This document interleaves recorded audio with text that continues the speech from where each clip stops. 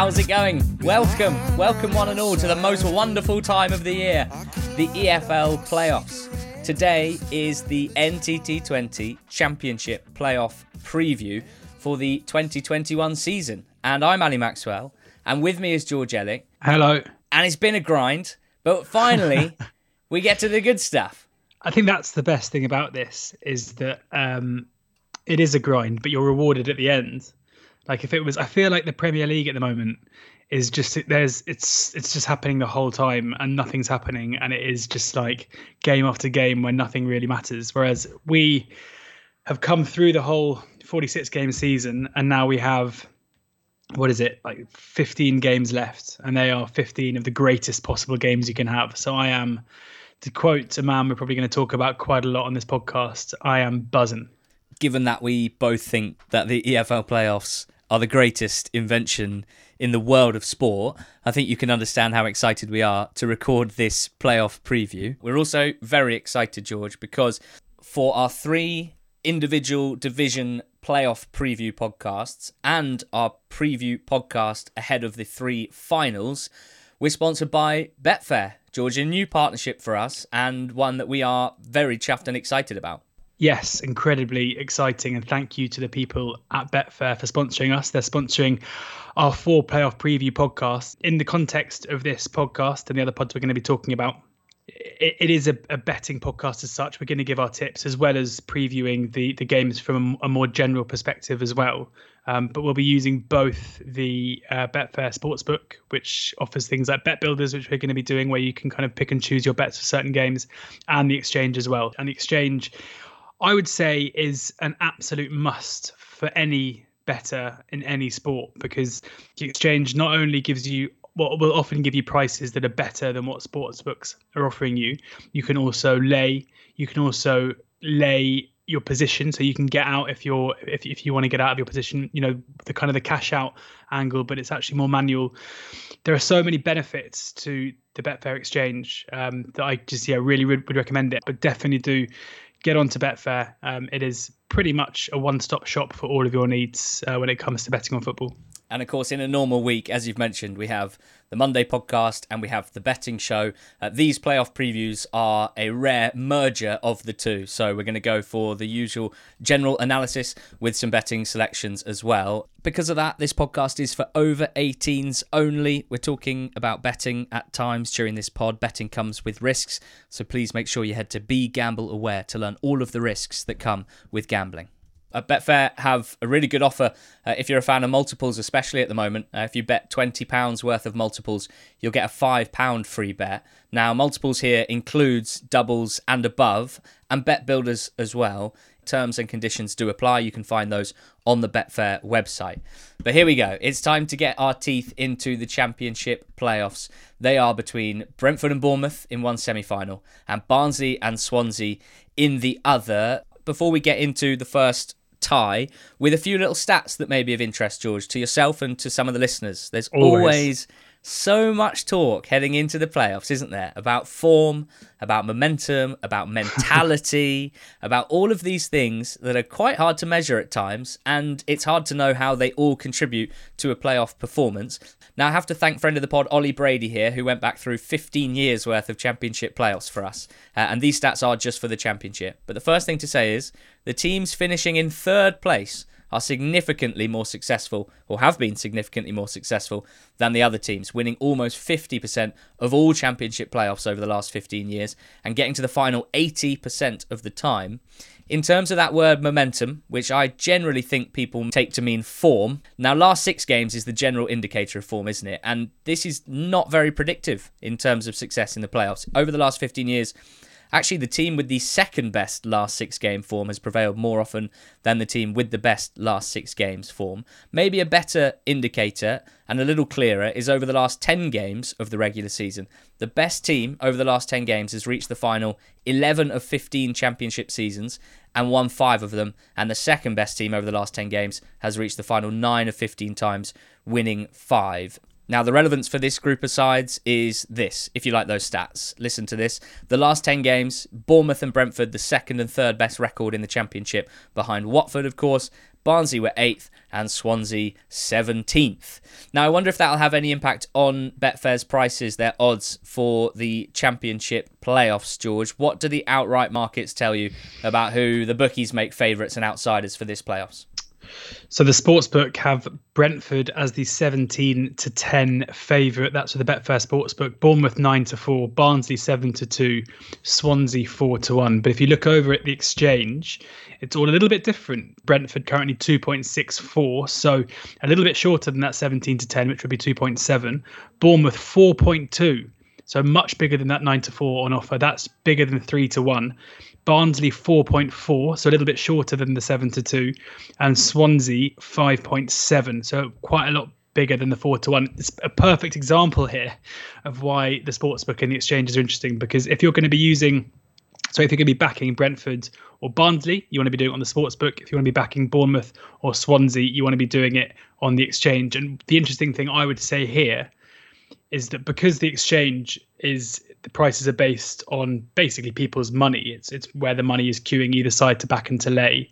It's probably more indicative of where the market is and where the market's going. So the fact that Bournemouth opened up 9-4 with Sportsbook and are now available at 4.2, so bigger than 3-1, and the same for Swansea, would suggest that they are pretty friendless in the market. People very, very keen to lay them, and Brentford and Barnsley proving to be the popular two. So that is what we're looking at the moment, I would say. But interesting, I would say that Brentford and Bournemouth are the two favourites of the four, despite them playing against each other. We'll start with Brentford against Bournemouth. This is the first playoff game that we'll see on Monday, the 17th of May at 6 p.m. This one will kick off. The second leg the following Saturday, the 22nd, at 12:30.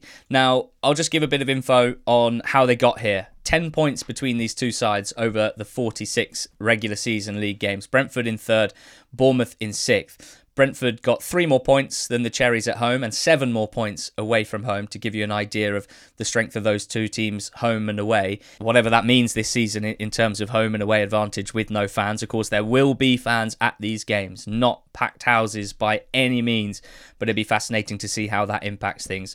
Brentford finished the season in good form, unbeaten in 12. Now, 6 of those first 8 were draws, actually, which probably wasn't very helpful for any automatic promotion tilt, but they finished with 4 wins.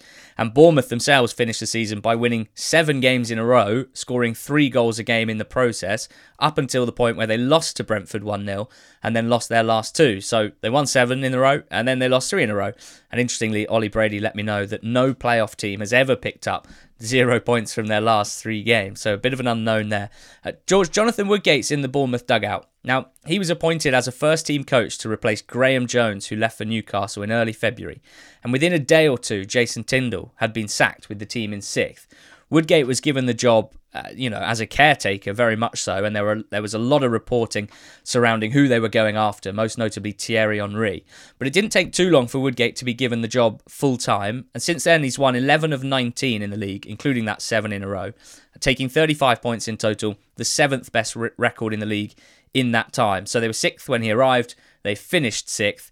And it's an interesting case, isn't it, this, just in general, because managers are always so important in a playoff run. The phrase fallen on his feet has been used to describe Jonathan Woodgate and Bournemouth. Why would that be?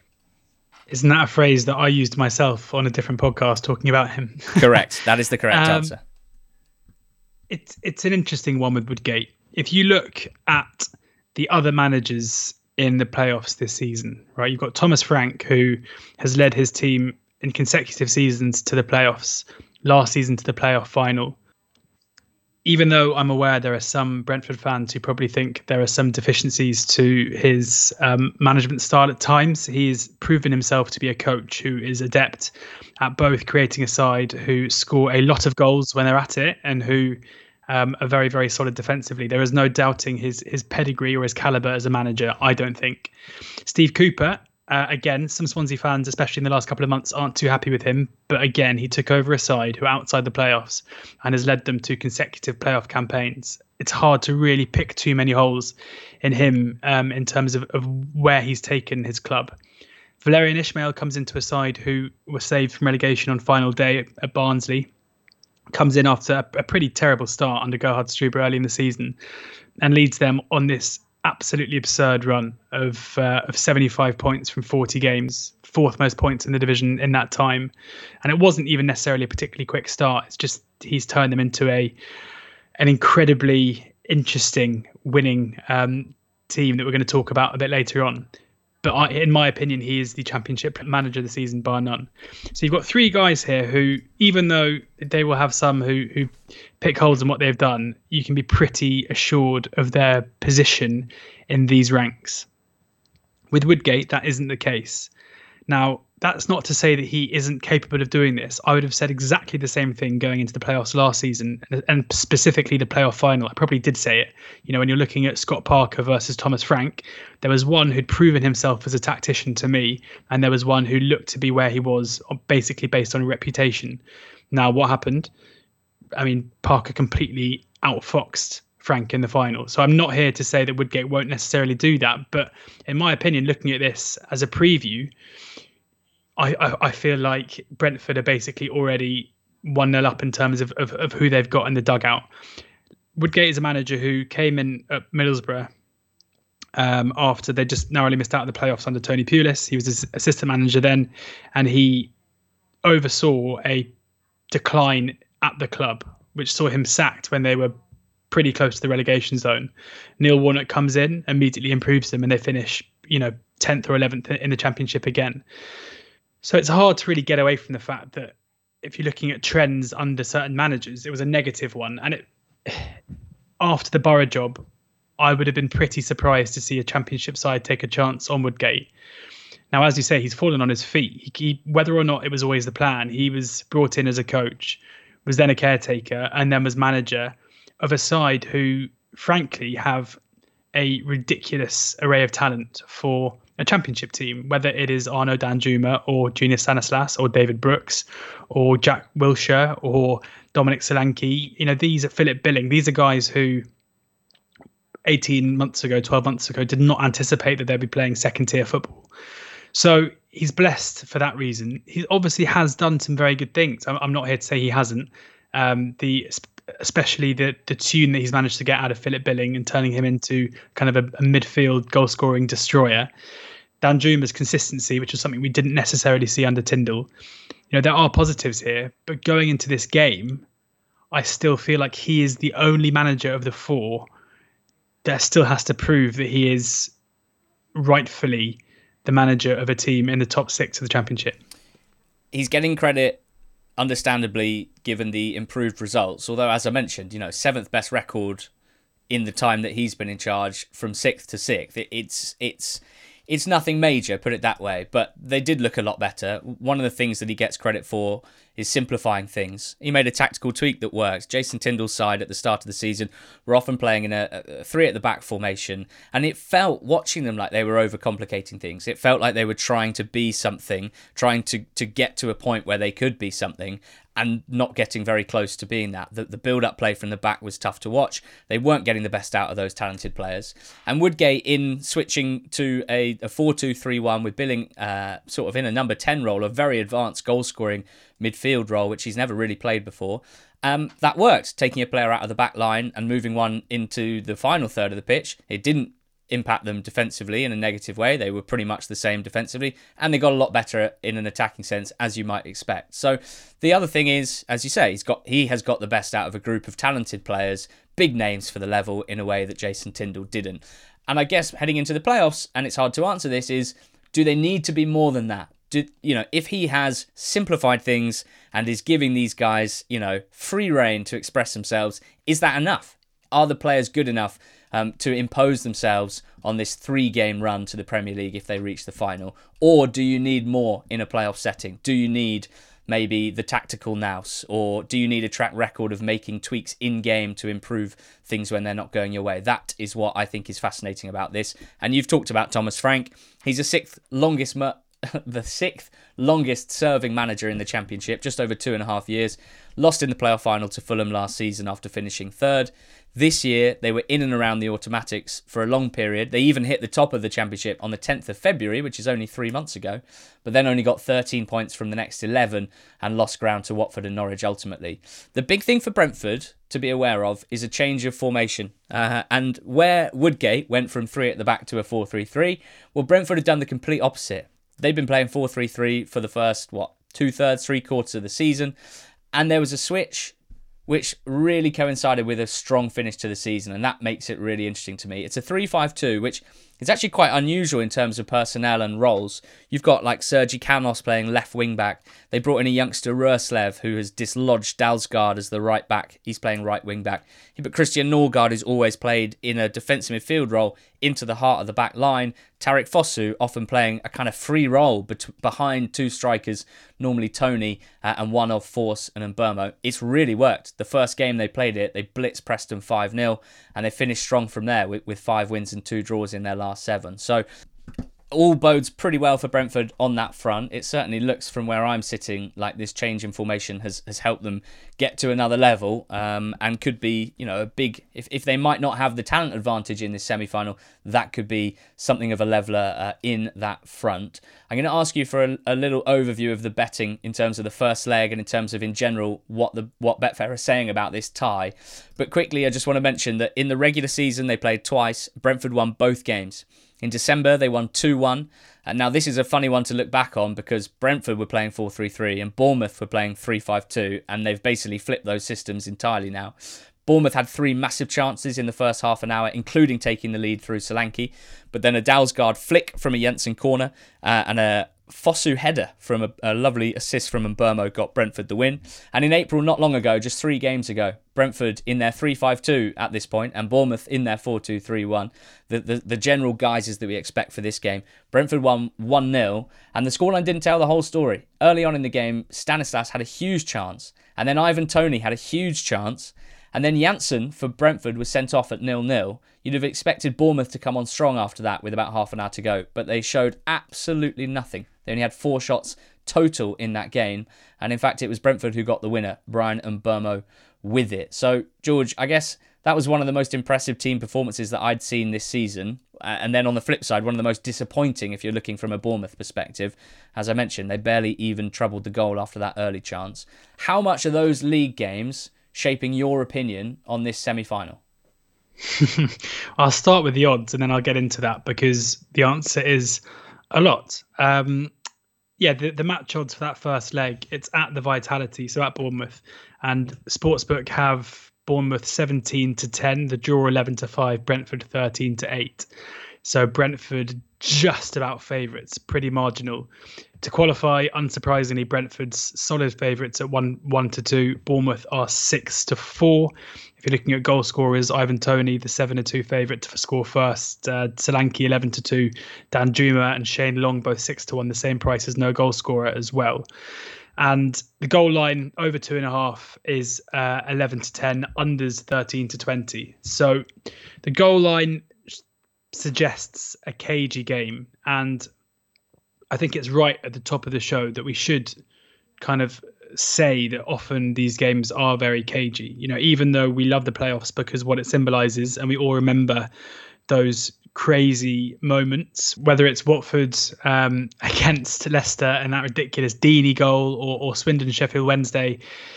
We remember those times, but we should point out that because the stakes are so high, these games can often descend into fairly turgid affairs, I think it's fair to say, where keeping the ball out of your net is sometimes more important than not. And I'm not saying that's going to happen in every occasion, but I think there's every chance to think that at least for the first part of this game, it might not be a great spectacle. Now, that would go against certainly the first game between these two sides, which was an excellent advert for Championship football. It was really end-to-end, 2 attacking sides going for it.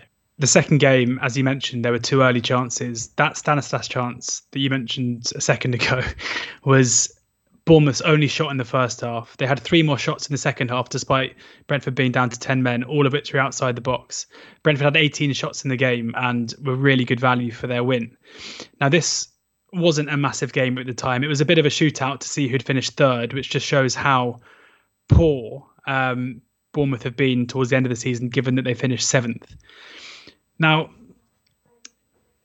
Billing started, Danjuma started, Stanislas started, and Solanke started. This wasn't by any stretch a weakened side for the Cherries and for Woodgate, but they basically just couldn't really find a way through. They were second best throughout. And I think that's going to play massively into Woodgate's mind here, because even though they're at home and they've got the home advantage and they'll want to use that and they're going to be fans there, which is great, he will know that these two sides came up against each other 3 weeks ago and they were, to all intents and purposes, battered 1-0, and against 10 men for the second half. It is incredibly important that they find a way to stay in this game. Now, the flip side to that is that I think Brentford, if you said to Thomas Frank now, don't bother making the journey down to the South Coast, let's just shake hands on 0-0 now and return to Brentford, he'd be very happy with that. I think he would certainly back his side at home to get the result they needed to go through. So even though the headlines here are going to be around some star players, we haven't even mentioned Ivan Toney yet with his 31 goals. I'm still anticipating this is going to be a slow one to start, with both teams very much placing the onus on not conceding early. And you look at Brentford's defensive record recently, they are a side who haven't conceded many goals at all recently. They've conceded just 2 goals in their last 8 games. So they're going to be set up to do what they normally do on basically a firm defensive platform, able to know that they're not going to concede hatfuls of goals. Any goals that they get are going to be a positive. So thinking through that, I mean, it's not necessarily a case of just opposing Bournemouth in my book, although I probably will look to do that in some way. I think backing 0-0 at half time at 7-4 is a very smart way to go. I can easily see this being a game where basically both teams cancel each other out and the occasion maybe prevents the kind of end-to-end stuff that we saw in that first fixture. I don't really see much reason why Bournemouth will turn around the form and suddenly create a hatful of chances against a side they couldn't do so recently. And I'm also going to tip up no goal scorer. Now, at the moment, no goal scorer is 6-1 with Sportsbook. I would just wait a bit and see what it is on the day on the exchange, because often goal scorer markets can be a bit bigger. Again, I think 0-0 wouldn't be a disaster for either side. And I can see it being a pretty scrappy affair of few chances. If I had to side with one team, it would probably be Brentford, and we'll get onto that in a second. But my first line of thought is, to basically oppose goals.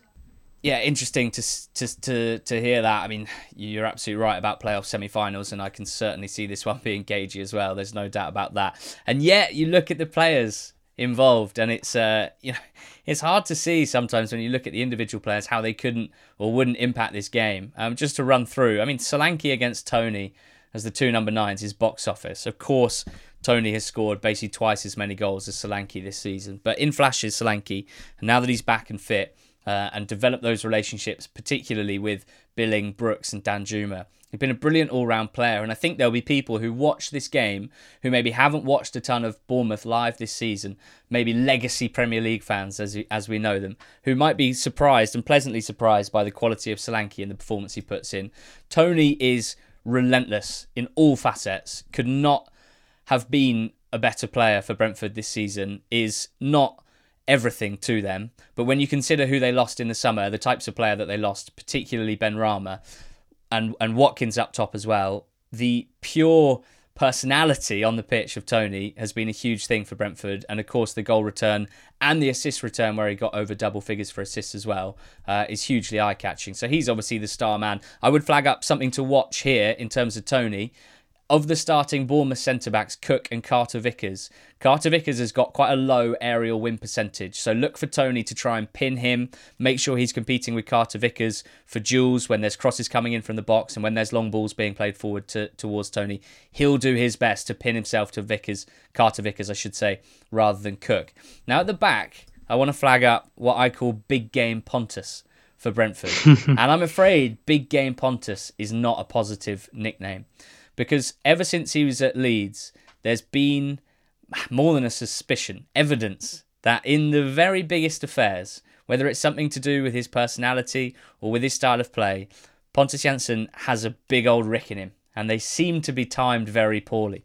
My mind is cast back to last season's semi-final against Swansea, where he made things unnecessarily nervy. He was actually sent off in this game just a few weeks ago against Bournemouth, and it's such a funny one because I don't really want to be flippant. Pontus Jansson is a very, very good defender, has been a brilliant signing for Brentford, was a signifier of their moving up the Championship food chain because they bought him off Leeds United, and previously that was not something that Brentford would have done in the transfer market. He's been a magnificent player for them, and he's a key player. But he's also got a big rick in him, and I'm worried about that from a Brentford perspective. You mentioned Danjuma for Bournemouth, pretty much my favourite player in the league over the last few months. First in the league, in fact, for non-penalty goals and assists per 90 in the Championship this season. And if you fancy Bournemouth to be strong on Monday, if you fancy them a little stronger than maybe George or I do, Danjuma at 11-4 to score any time, I think slightly appeals to me, I must admit. And Billing, you mentioned, who'd never been a goal-scoring midfielder until Johnny Woodgate got his mitts on him and then scored 7 in the space of 15 games. For Brentford, of course, they've got other goal threats, and maybe the most interesting part of this formation switch for me has been we get to see a little bit more of Marcus Forss, who is such a highly rated young Finnish striker. Still so young. We saw him score goals for Wimbledon in League One last season. Brentford gave him a 5 or 6 year contract. There's been reports that Dortmund are watching him. All the top clubs love what he can bring inside the penalty box as a poacher. But there was never an obvious space for him in the 4-3-3. And there certainly is now that they're playing 3-5-2. And I wouldn't say him and Tony have been the slickest front two that I've seen in recent games. And there's an argument that Mbeumo, when he's played alongside Tony up front, has actually probably responded better than Forss, but both of them have a proper eye for goal, and outside of Tony are Brentford's major goal threats. And one other thing I wanted to flag up just tactically, I am no tactical expert, but in a 4-3-3 against a 3-5-2, I always think the wide areas are going to be really important. Brentford are a team that like to build up in wide areas and have done for the last few years. It's something they're very, very good at. And actually Bournemouth themselves, especially with Lerma and Pearson in their double pivot, they don't have a ton of really creative passes in midfield. So I think they'll look to play down the sides as well. And I think a lot of this game will be spent with both sides trying to build up play down the sides, trying to build overloads there. And so key for me has to be the youngster Rurslev, Brentford's right wing back, up against Arnaud Danjuma. And on the other side, Sergi Canos, who sort of used to be a young, tricky winger and seems to be moving further and further back the older that he gets. He'll be up against David Brooks, you'd think, if not Stanislas. And those are going to be key moments. Whenever Danjuma and Brooks have the ball at their feet, running inside at these inexperienced defenders, you have to say, those are going to be moments where Brentford fans will be holding their breath. They've got strength in numbers inside the pitch, obviously, with 3 centre-backs and at least 2, maybe 3 central midfield players. So they'll be trying to funnel them inside and trying to make sure they don't get a decent look at goal, because just ask Norwich what Danjuma can do when you give him a look from 20-25 yards. But of course, in terms of bombing on, that's going to be interesting for Brentford's wing-backs rather. How high up the field will they dare to go, knowing that if there's a quick transition, they could be absolutely killed down the sides? There's a few things to look out for. But it's time to essentially put our money where our mouths are, George Ellick, for this tie and this first leg. Just talk me through what you're backing here. Well, yeah, I mean, I mentioned the unders tips. Well, the 0-0 half-time 7-4, and then going to wait and see what price no goal scorer is. A reminder for anybody who hasn't listened to the pod a lot, that if you back no goal scorer rather than 0-0 and there's an own goal, and it finishes 1-0 or 2-0 and there are 2 own goals, your bet is still a winner, hence the no goal scorer rather than the 0-0 or under 0.5 goals. So going to see what price that is. I also think I have to get with Brentford in some way. Now, I'm not like overly bullish on this. I think that the 2-1 to qualify is too short to be backing. But because Bournemouth's form coming into this game is pretty poor, they've in their last 3 games they've lost all 3. They haven't scored a goal. The last 2 were against Wickham and Stoke, 2 teams who you probably wouldn't anticipate them to struggle to score against, let alone lose. I know that many Bournemouth fans and probably many neutrals will say, well, the games didn't matter. But there's a nagging doubt in my head when you combine the fact that they've had 3 abject performances in a row, coupled with the fact that I don't really rate their manager. The fact that they're playing at home in the first leg gives us an opportunity, I think, to snaffle a bit of value on Brentford. Now, Brentford's away record has been pretty good. They lost 3 games in a row away from home about 2 months ago against QPR, Coventry and Norwich. But except for that little blip, they've been good away from home. And recently we've seen them put in really, really good performances on the road, including a 5-0 win away at Preston recently. And then, of course, that game we spoke about at the Vitality where they won 1-0. So I'm not really concerned about that. I'm not going to back them just to win the game because, as I mentioned, I think a draw is a big runner. And I think that Brentford would take a draw. So I'm going to back them draw no bet at 4-5. And then the Betfair Sportsbook also have a bet builder tool where you can, if like me, you've got a couple of angles you want to exploit. So I'm going obviously for a KG under goals, and I'm also going for Brentford to emerge victorious. You can combine them all into one bet. And my bet builder is a treble. It is Brentford and draw, so double chance there, under 2.5 goals in the whole game and under 0.5 goals in the first half. So 0-0 first half. And that is 3.9, so just under 3-1. Ali, I don't know if we're going to be able to maybe we, after the pod's been out for a while, we can tweet our bet builders or something so people can see them, but that is the one I'm going for. So to repeat, that is Brentford and draw, double chance, under 2.5 and under 0.5 first half goals are the ways that I'm looking at it. And I'm also a singles backing 4-5 Brentford draw no bet, and the main one is that 0-0 at half time, 7-4. I think you've explained it very well, mate. I'm not sure we need to tweet them out. We've got smart listeners. And I think they can work that one out for themselves.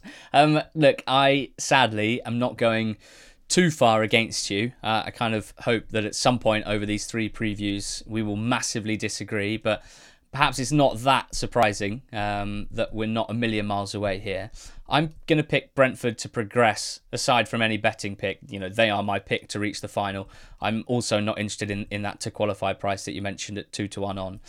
I'm going to bet in the first leg for Brentford to win either half at 5-6.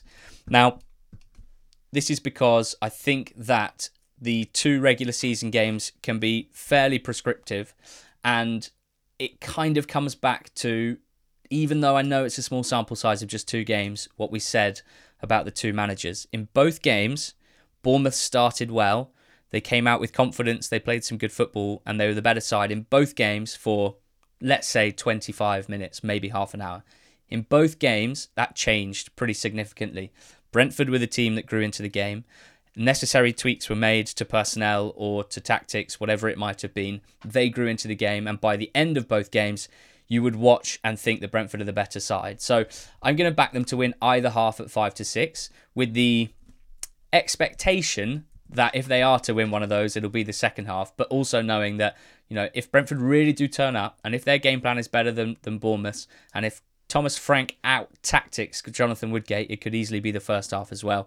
And my second bet at a longer price is the draw at half time. We'll call it 0-0, which is what you want, and Brentford full time. So draw/Brentford at 11-2. Again, my theory that Bournemouth might well start strong, but that Brentford would be the team to finish strong in this tie. And just on Brentford, the last thing, it would be wrong to talk about Brentford in the playoffs without mentioning that they have, I think, the worst record of any team in EFL playoffs history. This will be their 10th appearance in the playoffs, and they've never won them. They've never won promotion through the playoffs. And it becomes a big part of the narrative about Brentford, especially from outsiders, but frankly from within their own fan base as well. These things do become big narratives within fan bases. The theory that Brentford have fallen short before, not just in the playoffs, but perhaps if you looked at the last 2 seasons, you might say, well, they didn't quite get over the line in the automatic battle in the 1920 season. They didn't quite get over the line this season when they were in with a good chance. And that's all true. And I really struggle to measure how much of an impact that has on a team heading into the playoffs. I find it hard, personally, to imagine that this Brentford side will be trotting out on Monday night with the weight of history weighing heavy on them. Teams that had nothing to do with these players, guys that they didn't know, with very little in common apart from the badge that they wore. And also, I would just flag up, people haven't talked about Bournemouth's mentality because we don't know anything about it. There's none of this historical evidence with Bournemouth.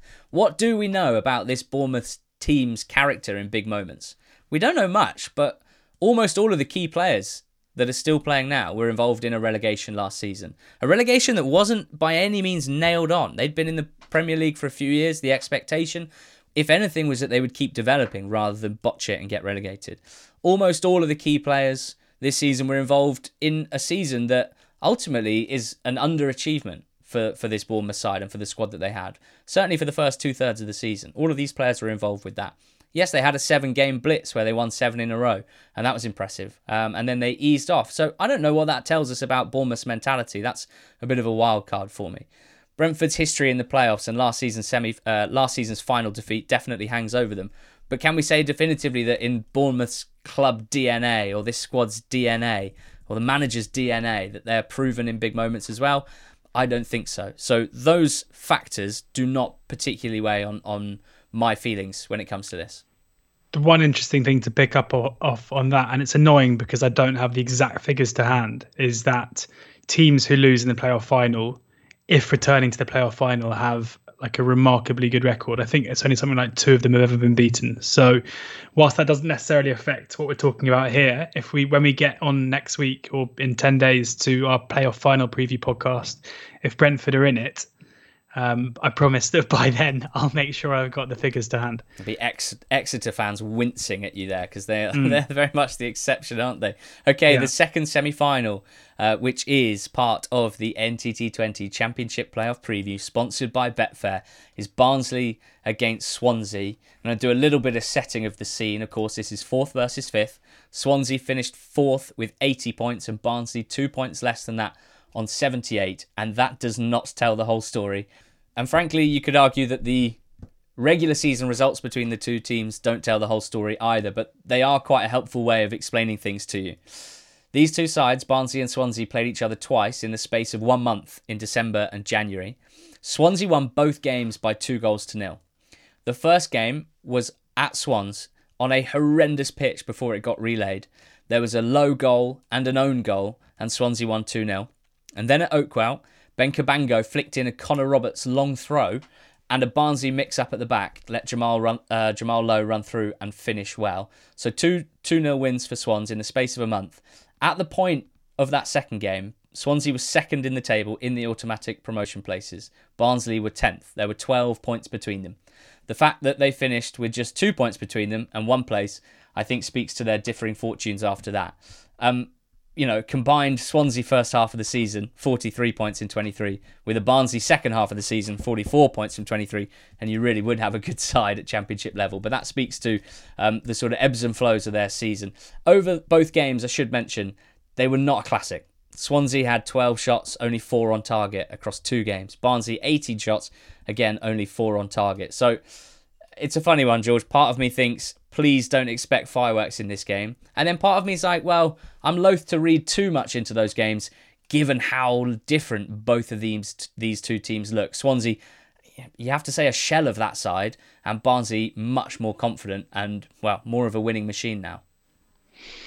Yeah, I mean, I feel like you set me up just to go straight into my biggest fantasy of the whole playoffs, really, because I think Barnsley to qualify at 5-6 with the sportsbook is very, very good value. I think they come into this game as comfortably the better side of the two.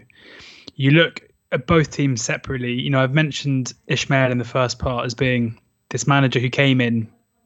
The style of football, for those people listening who maybe, it's not a massive surprise that quite a lot of people who love their football only really get involved in the EFL when it's playoff time, because it is more dramatic and there's a hell of a lot at stake, and they kind of probably want to see the teams that are going to be playing in the Premier League next season. Barnsley's style and the way that they try and win games it may not be for everybody, but I absolutely love it. They press incredibly hard and incredibly high. But unlike other teams that we associate with a high pressing nature, who maybe when they have the ball look to keep it, they are incredibly direct. That's not necessarily talking about long ball. It is just an intention to get the ball forward at any opportunity and at any cost. And as such, they are very, very awkward to play against because you can't really get out, and then they don't really give you any respite when you can't really employ a low block against them because they will just come at you time and time again. They have no interest in just ball retention, and it works. Jed Wallace, didn't he, told us on this podcast, Millwall's Jed Wallace, that he'd never played a team who plays like that at any level of his footballing career. And it rattles the opposition. We've seen it loads of times. We saw Neil Warnock absolutely hate it, of all people, afterwards.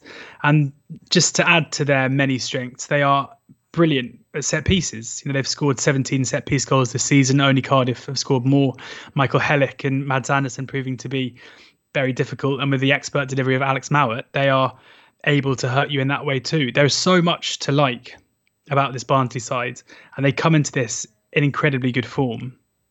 You compare that to Swansea, and it's really difficult because you've got to give them respect. I don't want to sit here and say that they don't deserve to be here, because over the course of the season they probably do. But they're, looking, if we start with the fans, who have been telling us for quite a long time now that they are not particularly happy with this. I mean, I think it's fair to say the fans probably flagged the dip in performance levels before the results started to turn.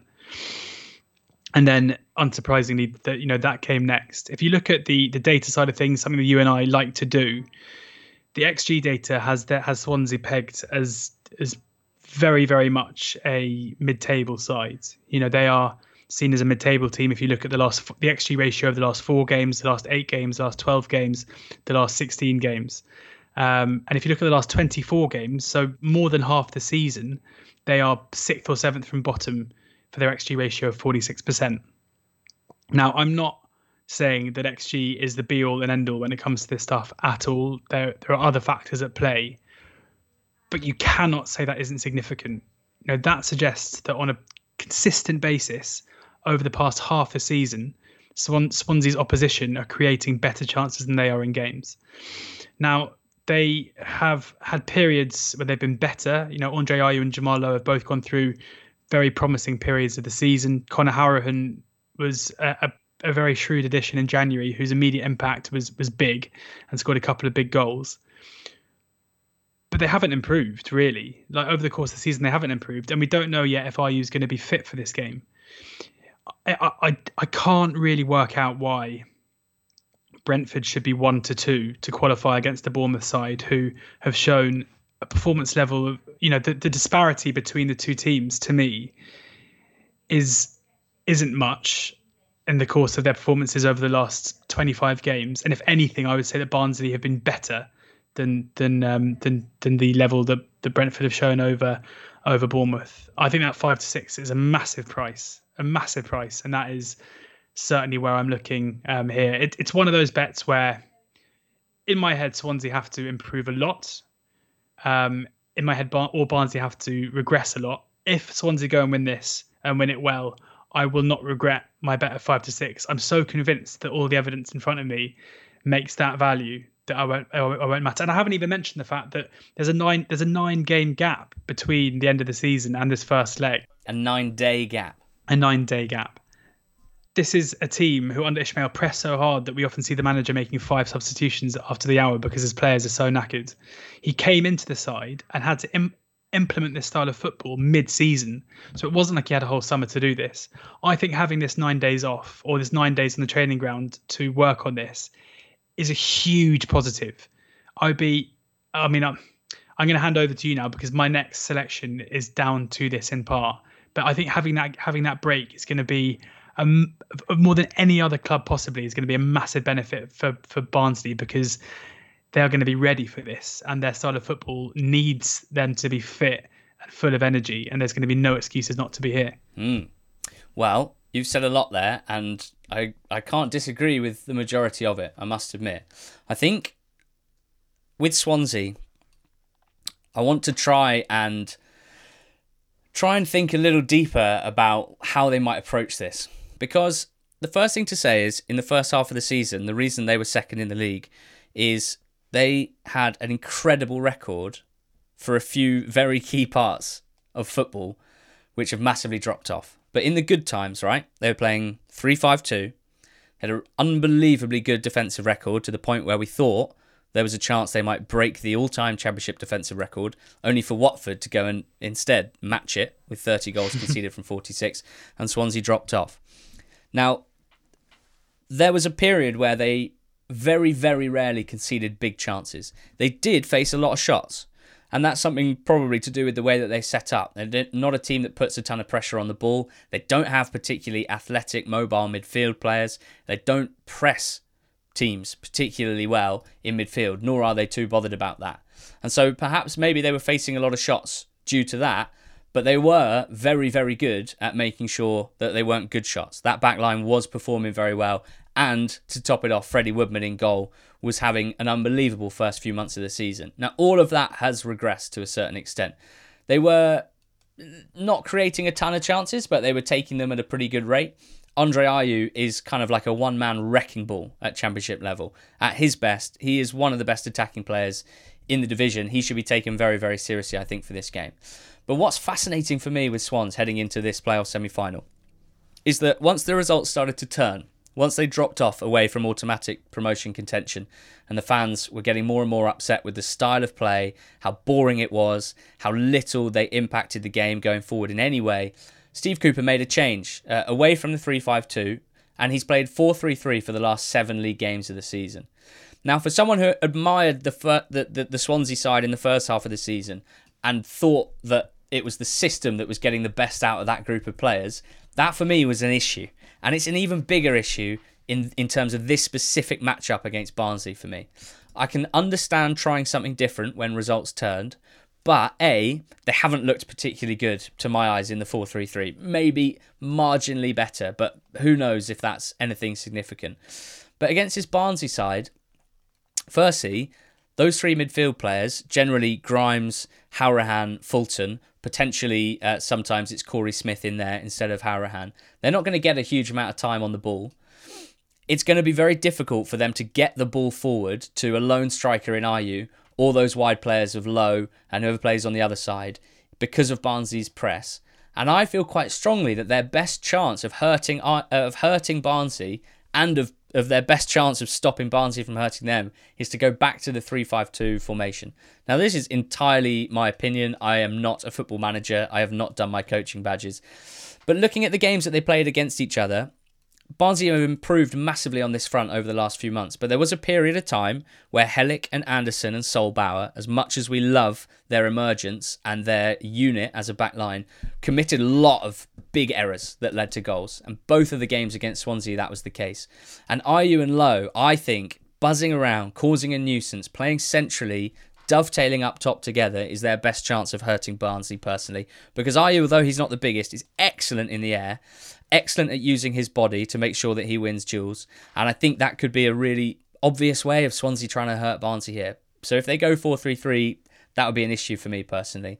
And then at the back, I mean, Barnsley their whole game plan is trying to slow the game down and turn it into a succession, essentially, of aerial duels in the opposition box. And Swansea are going to struggle with that. And I think one way of coping ever so slightly better would be to have 3 central defenders.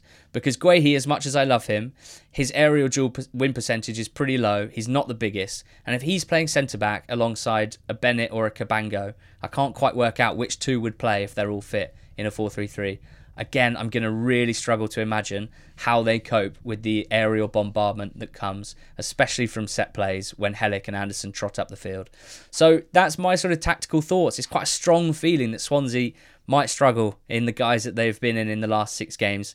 I would say Ayew, he's a big factor for me here. It's actually a part of my betting selection here too. He's had a hamstring injury, but he did play a bit in that last game of the season against Watford. He started that game, played about an hour. I think he'll be good to go.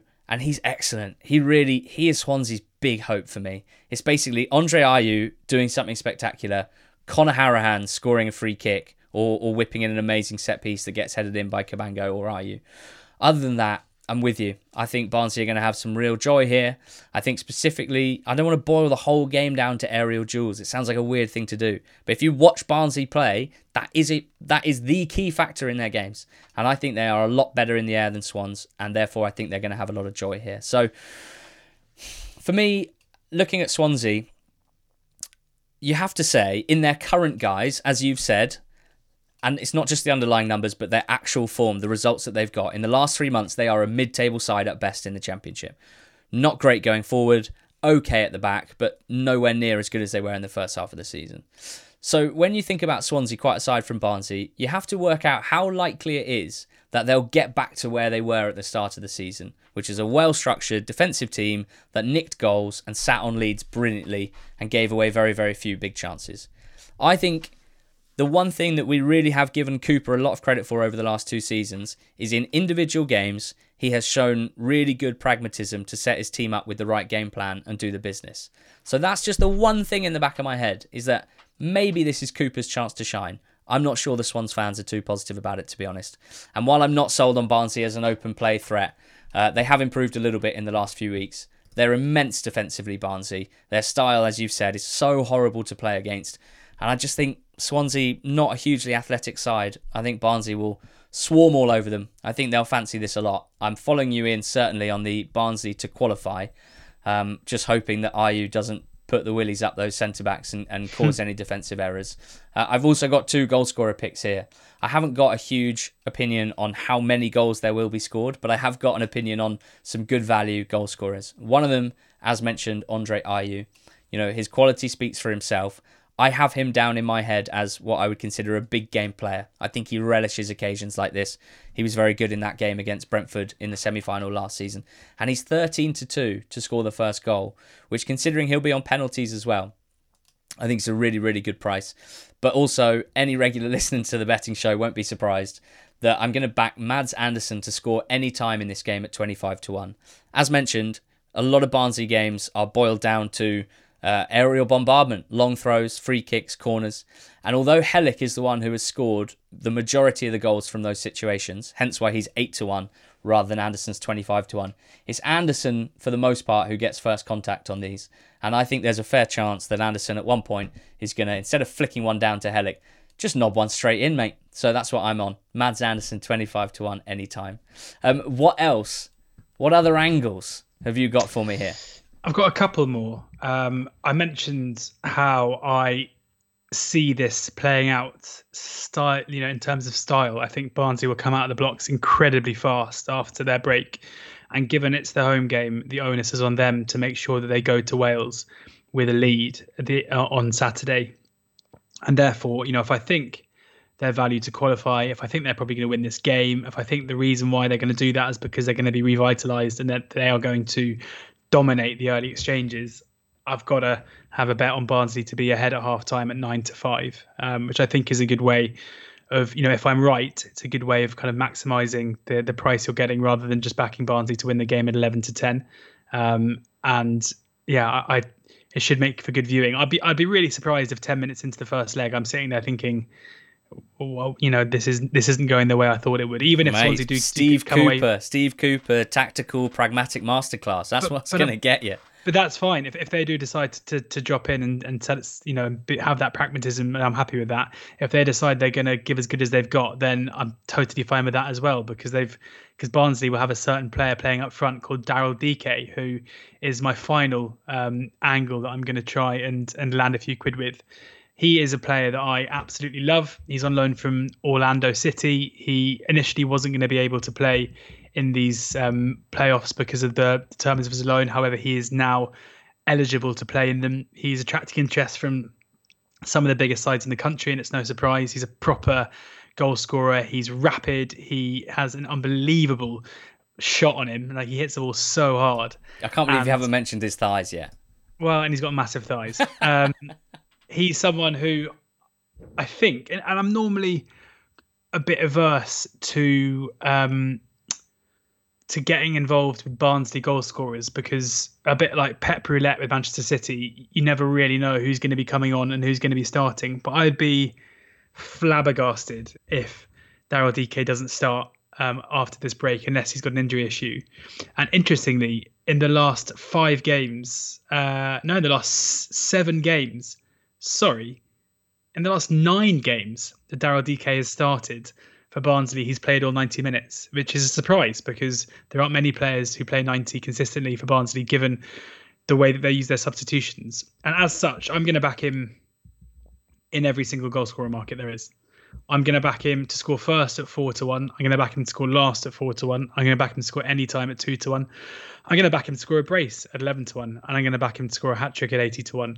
This is a guy who's playing in the second tier of English football, I think, for the last time. If he's still there next season at Barnsley, and if they pay the 17 million odd that apparently they need to get him, it's going to be fireworks. He is too good, and if Barnsley do exert a level of dominance over Swansea, then he's scored 2 braces already in his Barnsley career. I think that 11-1 could easily go, and if we land that, then we might have a nice 15 minutes, hoping we can land the 80-1 too. So, DK goals.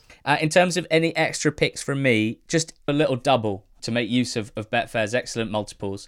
I'm going to back Danjuma first goal scorer and Ayew first goal scorer double at 52.5, so just over 50-1 there. 2 of my favourite players in the league. And then in terms of overall... Well, no, I've got my bet builder as well. Go on then. Build me. Bet builder, you won't be surprised to hear it, given I've gone through all of them. But yeah, DK anytime goal scorer, Barnsley to be winning at half time, Barnsley to be winning at full time, 6.7 the price there, so just a bit bigger than 11-2. Amazing. Okay, and overall, I have a feeling we're kind of agreed here, George. And tell me if I'm wrong. I'm going to tell you what I think. Yeah, I think, putting betting and odds aside, that Brentford are the likely winners of the playoffs. I think that the final will be Brentford against Barnsley. But in betting terms, I think that Barnsley are potentially the best value of the 4 at 7-2, given that I expect them to progress. And given the fact that in a one-off cup format, they've been excellent this season. Just think back to that performance against Chelsea. Brentford didn't enjoy playing them the last time they played each other. And as we know in the playoff final, anything can happen. So I feel like Barnsley might be the best value of the 4. What are your thoughts on that? Yeah, I agree. I'd go as far as saying I both think Brentford are the likely winners, and I think they're way too short. I think if you're looking at other playoff markets, they're the favourites about 2-1. I could kind of see that being about the right price for Brentford. I wouldn't be backing them at 17-10 with an away leg first up as well. And again, I think it's going to be cagey. I think it's too short. I guess in that sense, maybe Bournemouth have drifted to a backable price on the exchange at 4.2. But yeah, I personally think, because I'm bullish, that Barnsley are going to be in the playoff final at 7-2. That has to be the selection. I mean, just no question. That's the value in my eyes out of the 4. Okay, well, let us know what you guys think on Twitter. At NTT20pod is where you can find us. I'd be fascinated to hear who you guys think are the likely playoff finalists out of these 2 ties, and who you think will be winning promotion to the Premier League in just a few weeks' time. It's been a pleasure talking to you, George. Do you feel confident in your selections? I'd love it if you just ran me through them one last time, game by game. I feel more confident, I think, in the Barnsley one. I'm sure I'm going to have loads of Swansea fans lording it over me when they get one over Valérien Ismaël, and all credit to them if they do. But yeah, in that game, I guess my nap is Barnsley to qualify at 5-6. I'm backing Barnsley to win at half time at 9-5. I'm backing DK to score first at 4-1, last at 4-1, anytime at 2-1, brace at 11-1. And Hattie at 80-1. And in the Brentford game, the first game we covered, cagey one for me. 0-0 at half time, 7-4 with Betfair Sportsbook. 0-0 at full time. I'm going to wait and back that no goal scorer on the exchange late on. And then Brentford draw no bet at 4-5. And I've kind of done a couple of bet builders. Really useful to do that. So definitely do check out the bet builder function. And I think there'll be more markets coming up live in the next couple of days, card markets and stuff as well. So loads of good stuff for the bet builder there. And for me, well, in Brentford Bournemouth, in the first leg, Brentford to win either half at 5-6 with the sportsbook. and draw half-time, Brentford full-time at 11-2 also with the sportsbook. And then in terms of Barnsley-Swansea, I'm following you in on Barnsley to qualify at 5-6. And then just a couple of goal scorers. Andre Ayew, 13-2, first goal scorer, the big man for the big occasion, maybe putting the cat amongst the pigeons if Swans can go one up. And then Mads Andersen, 25-1, anytime the big Dane throws his head at absolutely everything, and I think there are going to be plenty of opportunities for him to do so. And as mentioned, a very, very small bet on a Danjuma and Andre Ayew first goal scorer double at 52.5. This has been our Championship Playoff Preview podcast, sponsored by Betfair. If you've listened to this one and you've got an appetite for League One and League Two, well, we've got more of that. Those episodes will be going out on Friday and Saturday, so make sure you're subscribed and you can catch those fresh. League One and League Two, both of them seriously spicy playoff pictures as well. We've been so delighted to have been sponsored by Betfair for this preview and all of our other playoff previews, both the 3 semi-final previews and the playoff final preview in a couple of weeks' time. We're very, very grateful for the support of Betfair, and we'd like to flag up their multiples offer, which is that if you bet £20 worth of multiples, you get a £5 free bet. Free pet? That'd be nice. A dog courtesy of Betfair. No, you get a £5 free bet. Multiples here include doubles and above and bet builders as well. Each multiple must have at least one selection at minimum odds of 1.5. The free bet is valid on multiples as well, and it's £20 staked cumulatively over the course of a day. The £5 free bet is valid for 72 hours, and this excludes cashed out bets. Terms and conditions do apply. So make sure, if you haven't got a Betfair account, that you sign up for one today and make the most of that. Otherwise, it's just a big thanks for listening. Join us for League One and League Two on the same podcast feed. Enjoy the playoffs as much as we will. And do let us know at NTT20pod on Twitter if you've got any thoughts.